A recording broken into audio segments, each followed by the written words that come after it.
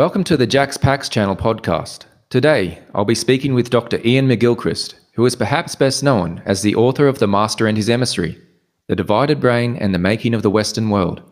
Dr. Ian McGilchrist is a former Fellow of All Souls College, Oxford, a Fellow of the Royal College of Psychiatrists, a Fellow of the Royal Society of Arts, and former consultant psychiatrist and clinical director at the Bethlem Royal and Maudsley Hospital, London. He has been a research fellow in neuroimaging at Johns Hopkins Hospital, Baltimore, and a fellow of the Institute of Advanced Studies in Stellenbosch. Ian has published articles and research papers on a wide range of topics spanning literature, medicine, philosophy, and psychiatry. In addition to The Master and His Emissary, Ian has written several other books, including his soon-to-be-released book, The Matter with Things. Dr. Ian McGilchrist, welcome to the podcast. Thank you very much, Jax. Just to give listeners a bit of a background, what led you to a career in neurology and to writing your book, The Master and His Emissary? Well, there are probably two reasons, one rather sort of personal and the other more intellectual. The personal one is simply that my father was a doctor and his father was a doctor. And my father tried to avoid becoming a doctor by reading economics, but then ended up being a doctor. And I tried to avoid it by studying English and philosophy, but ended up a doctor. I think there's something about, I grew up in a family where there was something about, helping others. And I always wanted to have a role either as a priest, actually, as a young person, or as a doctor. But I think the more interesting aspect is an intellectual quest, which I can explain rather quickly. For reasons to do with my writing about the philosophy of literature, I was concerned about the way in which we see things as disembodied, particularly in the modern era, but that the whole process of approaching a work of art was one of disembodying it. Something that was unique, implicit, and embodied became something general, explicit, and abstract. And so I started going to seminars by philosophers on the mind-body problem, which seemed to me at the root of it. And I just found the philosophers were much too disembodied in their approach to the question. And at that time, that amazing book by Oliver Sacks, Awakenings, came out. And I was absolutely, blown away by it, because here was an example of somebody who was able to see how somebody's whole person and view of life changed when something happened to their brain. And he wrote in that book not just beautifully detailed cases of unique individuals, but was able to see how there were philosophical implications for all of us from the nature of mental disease rooted in the brain. And I thought, well, this is the way to go. And I need to study medicine. I was 28 at the time, which even then was rather late. Now it would be considered almost impossible, I suppose, to start a whole training in medicine at 28, but I did. And ended up working in the overlap region between neurology and psychiatry. I did a fairly low-level job in neurology and neurosurgery, and then went to the Bethlem Royal and Maudsley Hospital in London to do my training as a psychiatrist, and I've always worked in the area of neuropsychology, neuropsychiatry, in which mind and body are most closely united, and it's been a revelation to me. There's a fascinating video that listeners will enjoy called Spiders, Yes, But Why Cats?, where you talk about the many schizophrenic patients you had as a psychiatrist and the recurring patterns you saw in their visual artworks that uncovered something similar to what you saw in brain research. Can you tell us a bit about the nature of schizophrenic artwork and its parallels with brain hemisphere research? Yes. Maybe I'll leave the cats to the end of this, but there were a number of very obvious features, and I was led to approach it partly because the Bethlem Hospital, where I trained, has one of the greatest collections of art by patients anywhere in the world. So there is a whole museum there of such artworks, and I found them riveting. They were not only very interesting and intriguing, but they also seemed to me to express something about as they inevitably would, about the nature of the world seen through the eyes of someone suffering from schizophrenia. And I suppose the main things that struck me, and struck me also in the paintings of my own patients, because if they were at all interested in art, I would often ask them to let me see their paintings, and in some cases they gave them to me. One is fragmentation. One of the big differences between the left hemisphere and the right hemisphere, about which I've spent 30 more years studying and writing, and we may come to that later, because it's nothing like the thing that people often think when they hear left and right hemispheres mentioned. It's far more interesting and complex than the usual cliches. But in any case, one of the main differences is that the left hemisphere tends to see things as bits and pieces, fragments that have to be put together to make any kind of sense. And the right hemisphere tends to see things as already a whole, in which one's attention may be directed to some part, which is almost created by the mental effort of focusing on a detail. Going along with this is a difference between the left hemisphere's view of the body as an assemblage of parts: an ear, a nose, a thumb, a knee, a foot, whereas the right hemisphere has what's called the body image, which is not just a visual image, but an image in all modalities of the body as a whole, and tends to see the body as a single whole entity that is the ground of what it is perceiving. And often these paintings would show this bizarre arrangement of body parts, either completely disconnected in space or stuck together in the most improbable sorts of ways. One particular feature of interest is eyes. One of the commonest distinguishing features of paintings by schizophrenics is that there's often a disembodied eye in it. And you see this going right back to the 18th and 19th centuries. I associate that with the fact that schizophrenia is by no means a regression to a sort of primal condition, but is in fact a hyper-rationalistic condition in which one's self-conscious awareness never lets go, so that one is aware of one's own thought being scrutinized all the time by this all-seeing eye. Then there is a sort of morbid geometrism, which means a sort of schematization of everything into something that could be put together with a compass and a set square and all the rest. Curious things like asymmetry of faces, which is another common feature of right hemisphere damage, as indeed that schematization is common in people whose right hemisphere is not working. They substitute a plan, as it were, of the world, or a plan of a person, or a model for the actual experienced person.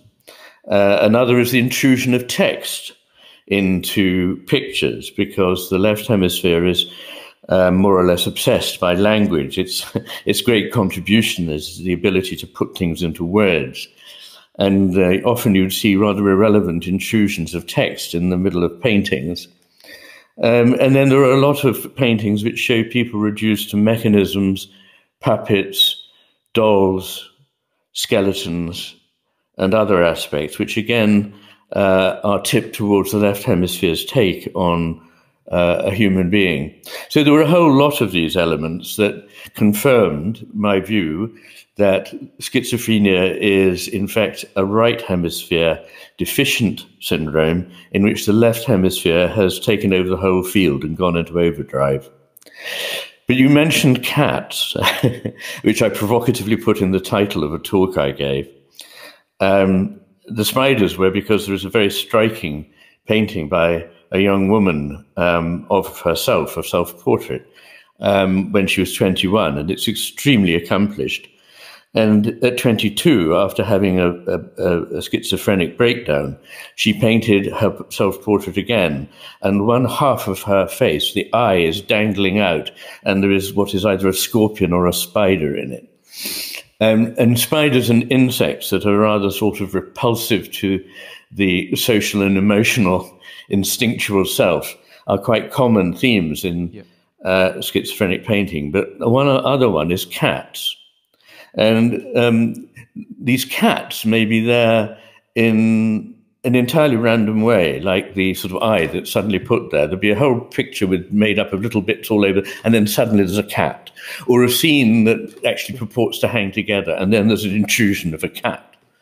And this goes back again to the 18th century, to some of the very first paintings by people with schizophrenia that we have, an obsession with cats. And this gelled quite nicely with my clinical experience, because I had a patient at one stage who made national and possibly international news by climbing into the lions enclosure at Regent's Park Zoo in London and was horribly mauled. But he was obsessed with cats and talked about an imaginary creature, a pet cat of his. And you get things like Louis Wain, a painter that quite a lot of people know because his paintings have been turned into rather sort of cute cards of cats sort of dressed in sort of late 19th century dress and sitting at table having parties and so on. But as his schizophrenia got worse, these figures became more and more geometric, more and more broken down, more and more over-detailed. Fascinating, actually, the whole thing. Yeah. Wow, that's amazing.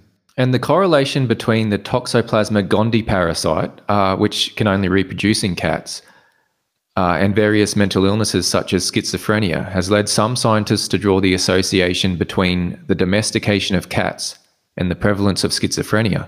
Do you think there's some link between the Toxoplasma gondii parasite and the appearance of cats in schizophrenic artwork?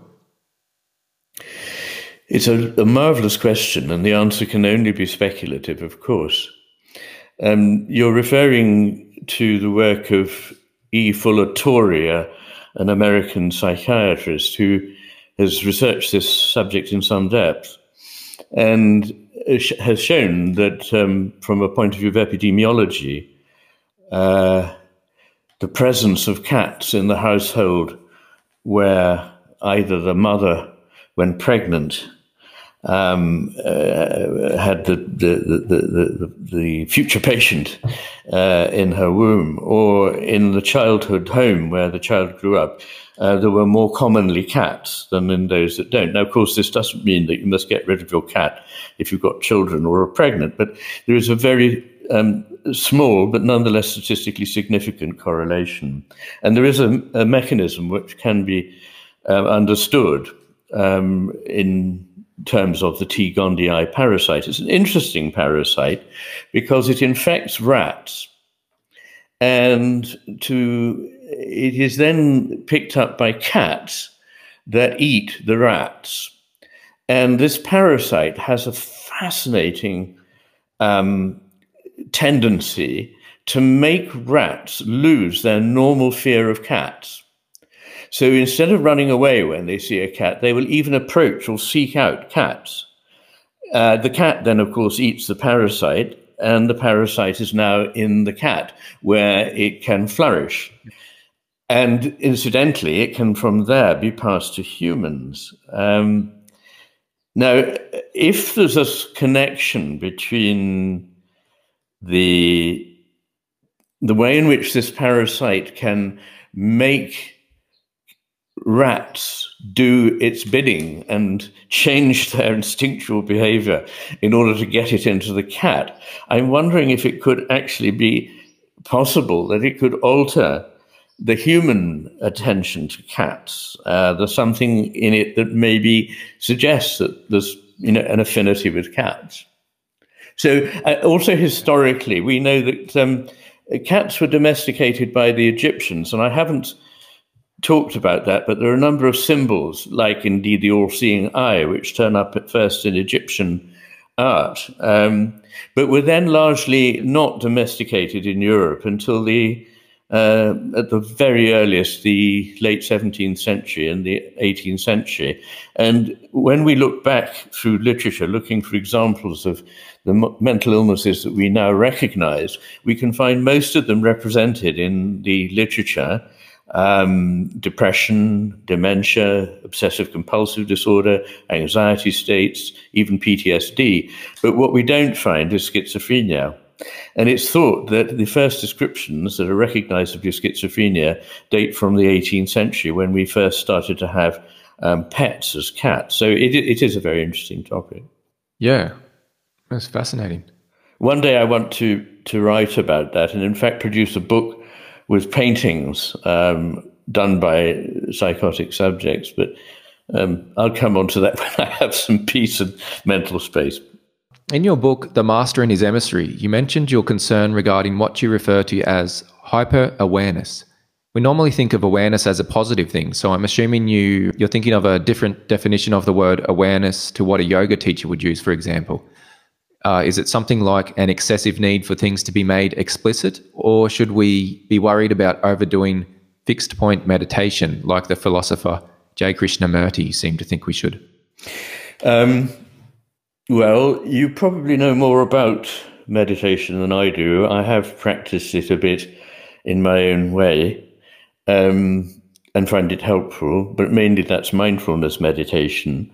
But one of the features of mindfulness meditation is that you stop certain kinds of attention, which are to one's inner thinking. And you're quite right that there must be a distinction drawn between two quite opposite kinds of attention.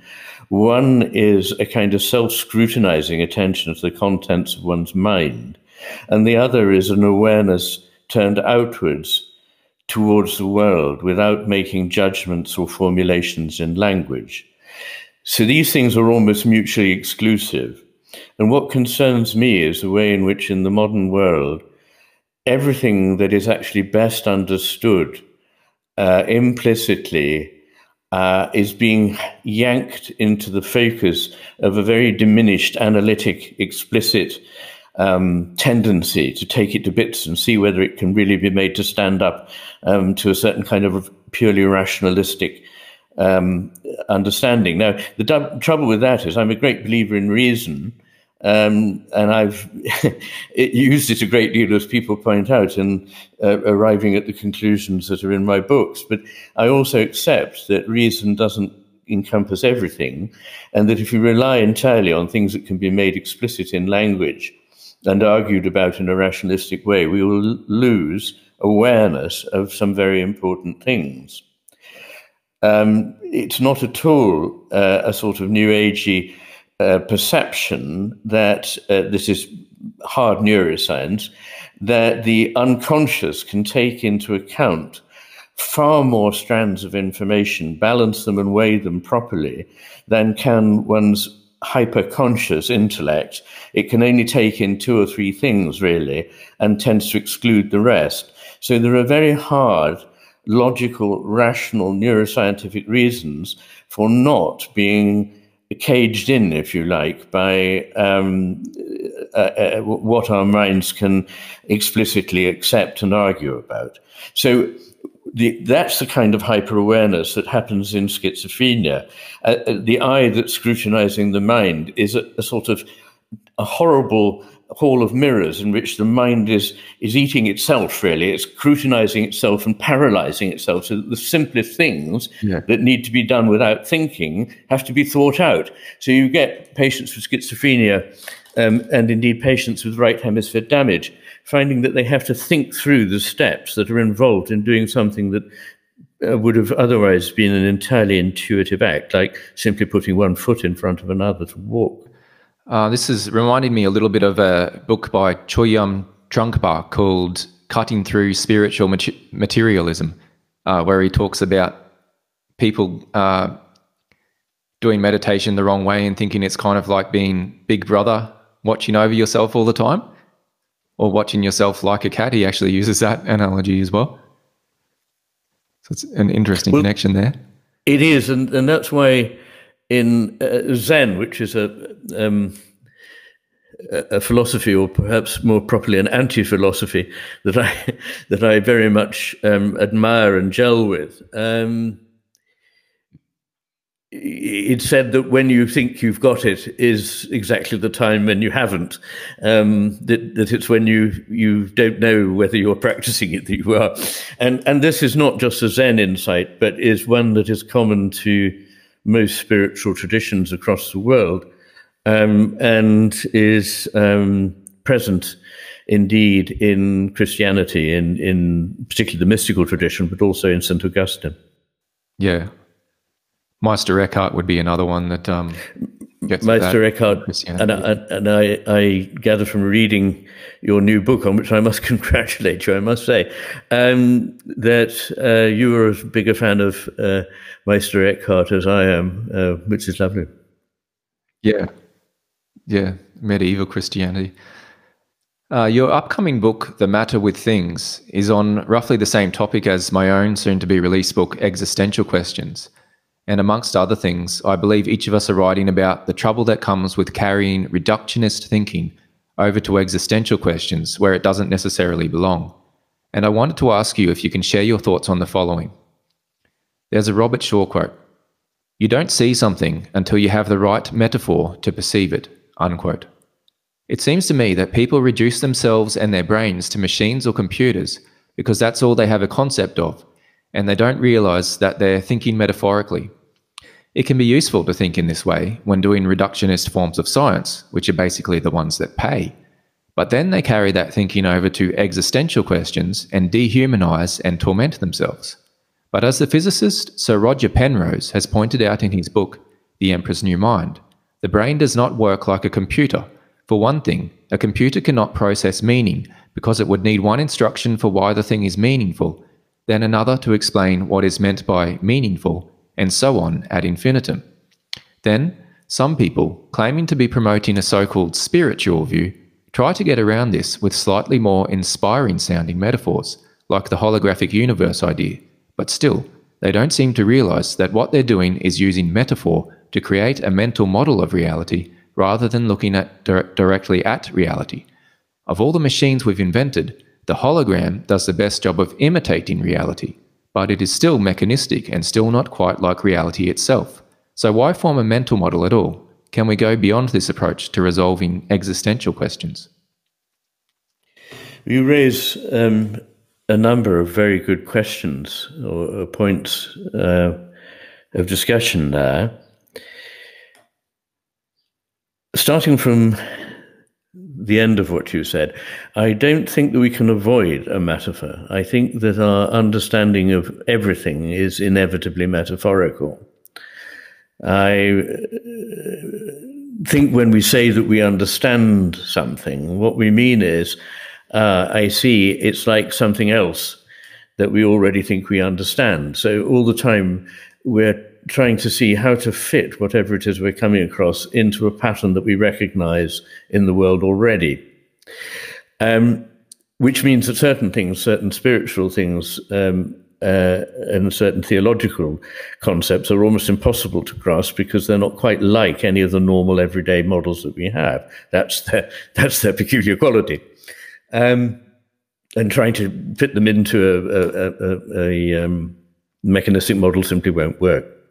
So I don't think we can avoid a model or a metaphor. I think you're right that, our understanding is only as good as the metaphor that we have. So the key thing we have to do here is to scrutinize our metaphor and be on our guard against what it might be obscuring, because every metaphor or model brings out some aspects in what it is one's looking at, but at the expense of obscuring others. In the past, when people wanted to understand or explain phenomena, they would have tended to gravitate towards models or metaphors drawn from the natural world, things like a tree or a river or a family. But in the last 150 years, it has been almost relentlessly the machine. And so pervasive is this model that most people don't understand that they're altering things by using this model, and appear almost baffled and hurt if you explain that it's not straightforward, that everything is actually like a machine. And of course, if everything you see has been through the metaphor of a machine, you will only see things that fit that metaphor, because that's the effect of using that metaphor. You don't see all the things you don't see. So I don't think we can say we can't use a metaphor. We need to be very careful of how we use it.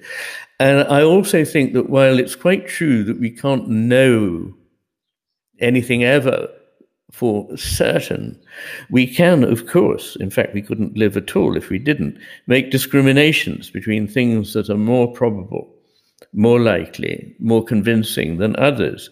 And we do so by using a number of faculties together: our imagination, our judgment formed of experience, our intuitions, as well as reason, and as well as scientific experiment. All these things are very important in illuminating aspects of the world. But what I think has happened in my lifetime, particularly, is that this mechanical model has been applied and is being applied acceleratingly to every aspect of life in a way that is enormously limiting and damaging. So the last thing I wanted to do before I popped my clogs was to get down on paper. I mean, don't worry, I'm not making any plans to go right now. But I wanted to make as clear as I could arguments why the way we're looking at the world is enormously impoverished. And I think that the machine model is intellectually very simplistic. It's naive. It's damaging to our understanding. It's also damaging to us morally. It's not just neutral, but I think has a bad effect on how we treat the world, meaning the natural world, one another, our own history and our personalities and personal relationships in society. And I think it's clouded our ability to understand all that is really of most importance to us, which is the impact of the things that really give meaning to life, like the reality of our connection with the living, seamless tissue of nature, our ability to tap into and understand the fantastic depth and insight that comes from great literature, art, and music, and from the whole spiritual tradition without which we founder in life, and which is enormously related, research shows, to our health, not only to our mental health and our moral health, but also to our physical health.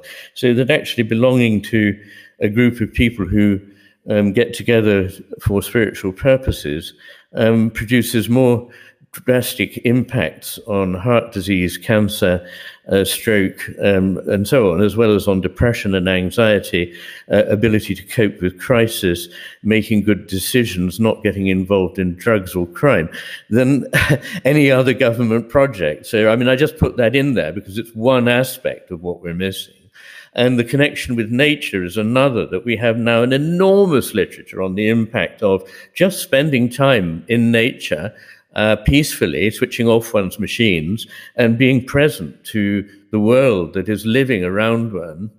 And in The Master and His Emissary, at the end, I talk about the impact of the social aspect of this, that when we see ourselves as atomistic and individualistic, we make very bad decisions for society and civilization, but we also make very bad decisions for our own happiness and health.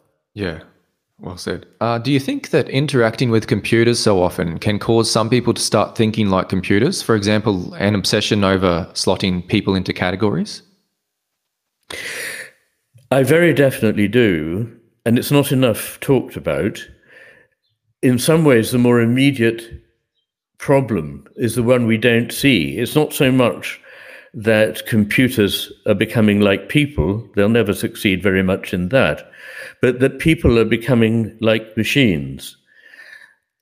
Yeah. And I notice it, unless one is on one's guard against it, I notice it having its inevitable impact in my own life. So I want to do something as simple as interact with my bank, or interact with the Royal College of Psychiatrists, or something like this.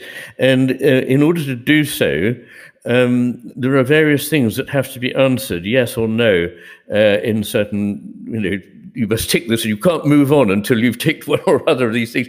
And there's never a box for my position, which is, well, it depends on what day you ask me, in what circumstances, in relation to whom, what else is going on. And also, I would like to give a very, graded answer to this, that sometimes yes and sometimes no. There are two Zen sayings that I very much value, and we could do with applying them broadly in our lives. One is, they're very simple. Yes, but... which I feel about so many issues that people get passionate about. Yes, there is some truth in that, but you're also missing some big truths on the other side. And the other is not always so. Truths are never always. So, yes, I do think we're becoming more machine-like in that way. And you see it in the way people talk. They use a kind of disembodied, abstract, mechanistic language that is only normally, or was normally only found amongst the most impoverished, intellectually impoverished bureaucrats. But now it's become general popular speech. And you find things like people having to measure everything. And if they can't measure it, it's not real. But of course, the trouble with that is all the really important things in life cannot be made measurable. Love, the greatness of art, spiritual things. I mean, the whole idea that you could measure them is to misunderstand their nature. Not just in a way that they can't be measured and misunderstand them in that way, but also to actually damage the idea of what they could be by thinking of them as something that could ever be measured. So, yeah. That's it, yeah. It's very disheartening to see that. In the philosophy of model-dependent realism, the claim is made that reality should be interpreted based upon scientific models of phenomena, and that the only meaningful thing is the usefulness of the model. They claim it is meaningless to talk of a true reality, as we can never be certain of anything. I agree that we can never be certain of anything, but then the modelists, let's call them, carry that way of thinking over to matters that are beyond the realm of utility, and they persist in denying the importance of mystery, and continue to affirm their simplified model of the world as if it represented the true reality, forgetting that they had formed a simplified model of reality for utility's sake to begin with. There are many scientists who go beyond such a simple way of thinking, but the trouble is that the most popular scientists are often the most reductionism-happy scientists, the modelists, if you like. It is they who speak most confidently in support of the simplified worldviews that make for good commercial television and pop science books. If you haven't already answered that question, have you got more thoughts on that? I have, many. One, of course, connects with what we were just talking about, which is that there is a tendency to think that the model is reality, and that if, as it were, the observed behavior that the model was brought in to try and help understand doesn't fit the model, the problem is not with the model, the problem is with us, that we don't fit the model. For example, Homo economicus suggests that we all act to maximize our own personal benefit. Doesn't take into account that often we deliberately don't maximize our own personal benefit, partly because it's not irrational to have competing desires and you can't fulfill them all at once, partly because we get enormous pleasure out of helping others, doing selfless things like teaching others, bringing up children, and creating works of art. And so we're thought to be faulty machines, if you see what I mean. So in that sense, they may say, well, of course, you can't contact reality, but without realizing it, they're turning their model into a test of reality. Now, when you come to talk about certainty about whatever it is we mean when we talk of reality, you're absolutely right. I agree that we can't be certain of it. I've already said something about that. But that doesn't at all mean that we can't discriminate between things that are more likely or less likely, that are more truthful or less truthful about experience. And I follow the philosophical trend established by William James, C.S. Peirce, John Dewey, and others known as pragmatism. And pragmatism is, I must immediately gloss that, because pragmatism isn't what we normally mean by it in everyday discourse. Doing what is pragmatic is exactly what you described, doing what is works for me now. But that's not what pragmatism means. What pragmatism means is that if you adopt certain beliefs, you will find that reality catches you out less often. So your view of life, as it were, you're less often going to be tripped up by it than if you had any other particular view. And I like that, because it says what you're doing is you're testing your philosophy all the time on what is happening in experience and saying, does that confirm this view or does it disconfirm it? So while it's not the case that we can be certain of reality, I do think we must not let go of the idea that there is some kind of reality. And the partial nature of our ability to capture that is not that we can never contact it at all. It's not that we're in a hermetically sealed room with no windows on the world, watching a representation on a screen, and this is the best we can get in terms of contact with the world. We can really contact the world. You know, when I see, as there is now, the snow outside, I know that the temperature is cold. I know that I will fall over if I don't take due care. I know that I'm going to need to light a fire and all these things, and it's absolutely not made up. But so the partial nature of our knowledge is not that we only partly get to reality, we get to it all the time. When I taste chocolate, that really is the taste of chocolate. It makes no sense to say, well, it's just a representation of the taste of chocolate. There is no other kind of taste of chocolate. But it is only partial, because we can only see what we can see from this particular place we're standing. So going back to the model of the room that has no windows, which a lot of neuroscientists now espouse, this idea that we're like a homunculus inside the brain that is trapped in the brain and can't really contact the world but only see its representations of it. Rather than that, what I would say is we're in a room, an attic room, with a view. And with that view, we really do see the world, and we can go out into that world, but we don't see what we can't see from that point of view. There is a Zen garden, a rock garden, you know, those wonderful gardens of rocks and gravel. And I think it's called Roanji. And in it there are, I forget, is it 13, 14, 15 stones? But from any one place in the garden, there is always one stone that you can't see. I think that's just brilliant as a vision of a contact with reality. Yeah, it's a good analogy. But just go back perhaps to your point about the hologram. I think this one's going to have an image. It's a better one than the machine model. It has its limitations. It's not just mechanical, and the thing it draws attention to that's so important is that everything can be seen as a whole or a part. What is a part of something in one context is a whole of something at another level. And what is whole at one level is part of something greater that it is taken up into. So that I rather like. Yeah. Yeah, I think if it was sort of defined as a non-mechanistic hologram, then it would be more meaningful. Yes. So long as it's not mistaken for a machine for something that's false.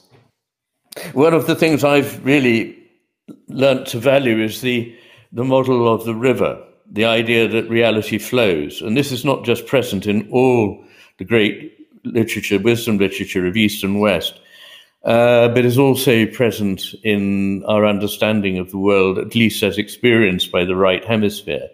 And just to explain for your listeners, the right hemisphere is where we have our most immediate perceptions of the world, our preconceptual contact with the world. The left hemisphere is the one that does actually have a representation only, which is why when it's it inspects itself and thinks analytically and rationalistically about experience, it inevitably finds it's looking at a representation, because the left hemisphere is like that. But the right hemisphere actually is seeing the presencing of something coming into being for it. So that is a very important distinction. And when experience is happening, it is flowing. But when it is represented, the flow cannot be represented. It becomes digital. It becomes sliced, as an old cinefilm is. There isn't any movement in it any longer. There is no seamlessness. There's just one image after another, one point after another, following very rapidly. Now, that may sound like, yeah, well, that's a very small distinction. It doesn't really matter because it looks like it flows. But actually, in that observation is a whole philosophical world, the importance of which I can't begin to go into right now.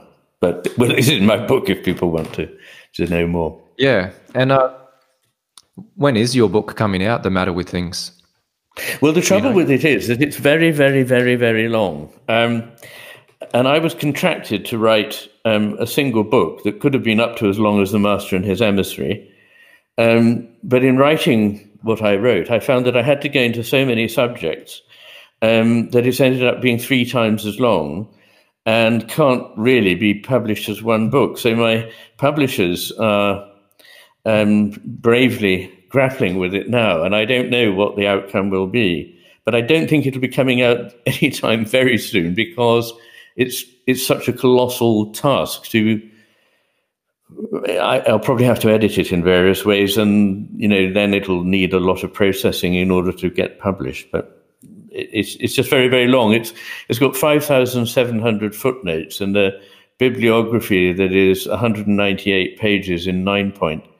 So, but it's necessary to do that if, like me, you're saying things that run quite contrary to the spirit of the age. If I was saying all the things that everybody loves to hear, like, oh yeah, we're just machines and that model works very well, but if I was saying, no, hang on, there are all kinds of things here that are quite contrary to what you believe, like relationships exist prior to the very things that are being related. What? That doesn't make any sense. You can't have relationships until you've got the things that are related. But, well, no, I don't think so. And there are a whole lot of other things like that. Now, if you're saying things that are contrary to what people believe, you've got to give all the evidence. So I give evidence from neuroscience, from physics, from philosophy, and so on, and from spiritual literature. So it's a sort of, I don't know, it's one of those huge works that people don't like nowadays because, and your book is marvelous. I so much take my hat off to you because you've managed to cover some very, very fine things in, I think, 28 pages, where mine is reckoned to be 2,250 pages. Wow. Oh, thank you for the compliment. I'm going to love your book. At least you're one person. I can imagine the Buddhist monks using your book when they're studying emptiness. It's fairly relevant to the topic of emptiness, I think. Well, if it's of any interest, I've found that I've been invited onto podcasts by Buddhists, at least as commonly as by any other group of people. So Buddhists are always asking me, will you come and talk to us and so on. So that is true, yeah. Yeah. Which is interesting because I've never studied Buddhism. Oh, really? Okay. Yeah, that is interesting. I just find that I'm a natural-born Buddhist. Okay, yeah, that's it. Okay. Well, we might wrap it up there. Dr. Ian McGilchrist, it's been fascinating talking to you. I really appreciate you coming on the podcast today. We've got links in the description to point listeners to your web pages and books. Excellent. Your new book will be called The Matter with Things, and I hope listeners will head over to channelmcgilchrist.com to check out the web community you're developing there. I hope we can talk again in the future, Ian. Thank you very much, Jax. I look forward to that enormously. And good luck with your book.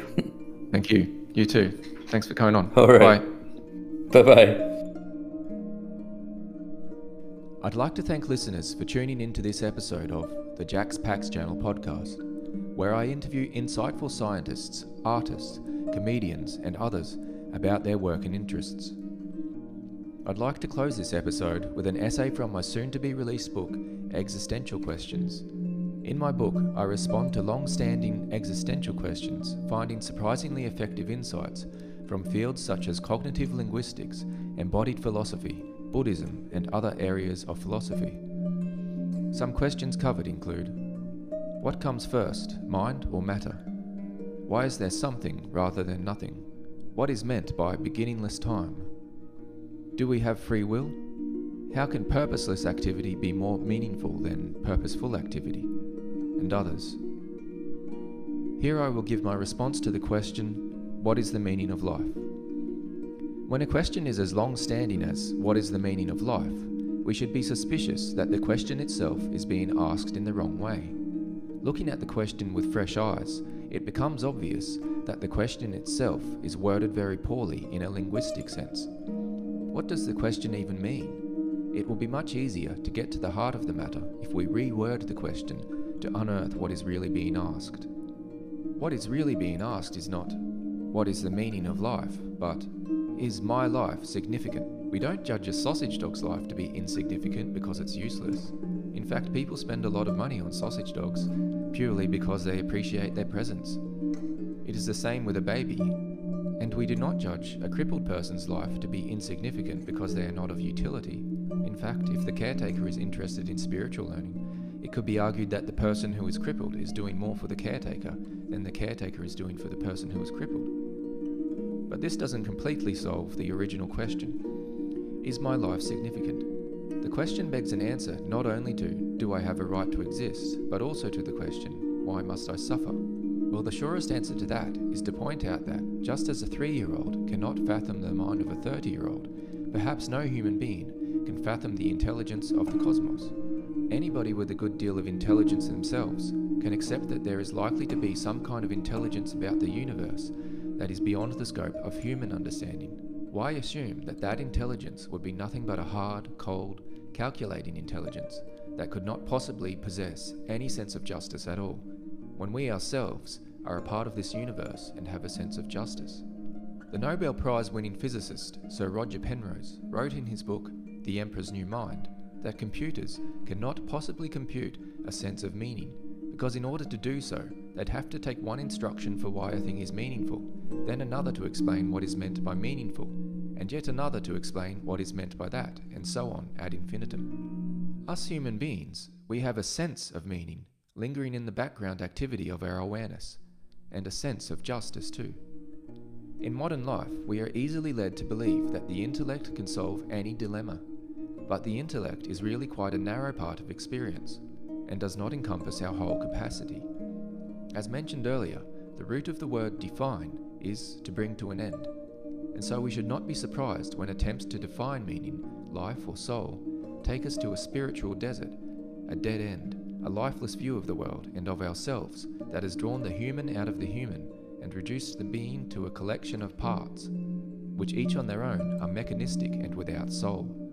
But the whole cannot be found in the parts. The properties of water cannot be found in the properties of hydrogen, nor in the properties of oxygen, nor in the sum of the two. And likewise, the warm spirit of a human being cannot be found in any part of her, nor in any description of her, nor in any argument as to why she should exist. Her worth cannot be measured, yet it can so easily be sensed. A common argument against the meaningfulness of life is that the intellect and memories, and even the maturity of character, can seem to slide away from a person when they acquire Alzheimer's disease or dementia. But then there is the possibility that, just as the music coming from a radio isn't really coming from a radio, but is actually coming from a transmission tower, memories may also be stored non-locally, and the brain may simply be a marker or a receiver. Even the self-acclaimed militant atheist Richard Dawkins recently admitted in an interview that he likes to consider the idea that maybe memories are stored non-locally, like the information stored in the iCloud. It may be that neuroscientists are mistaking the map for the territory. After all, if the brain and consciousness worked in as straightforward a manner as some neuroscientists argue it does, then why wouldn't we be seeing 100% correlations in neuroscience studies, rather than the much lower correlations that are actually seen? I'd like to close with two quotes. The first from Huang Po. Men are afraid to forget their minds, fearing to fall through the void with nothing to stay there for. They do not know that the void is not really void, but the realm of the real Dharma. And another, from Juan. It is too clear, and so it is hard to see. A dunce once searched for a fire with a lighted lantern. Had he known what fire was, he could have cooked his rice much sooner.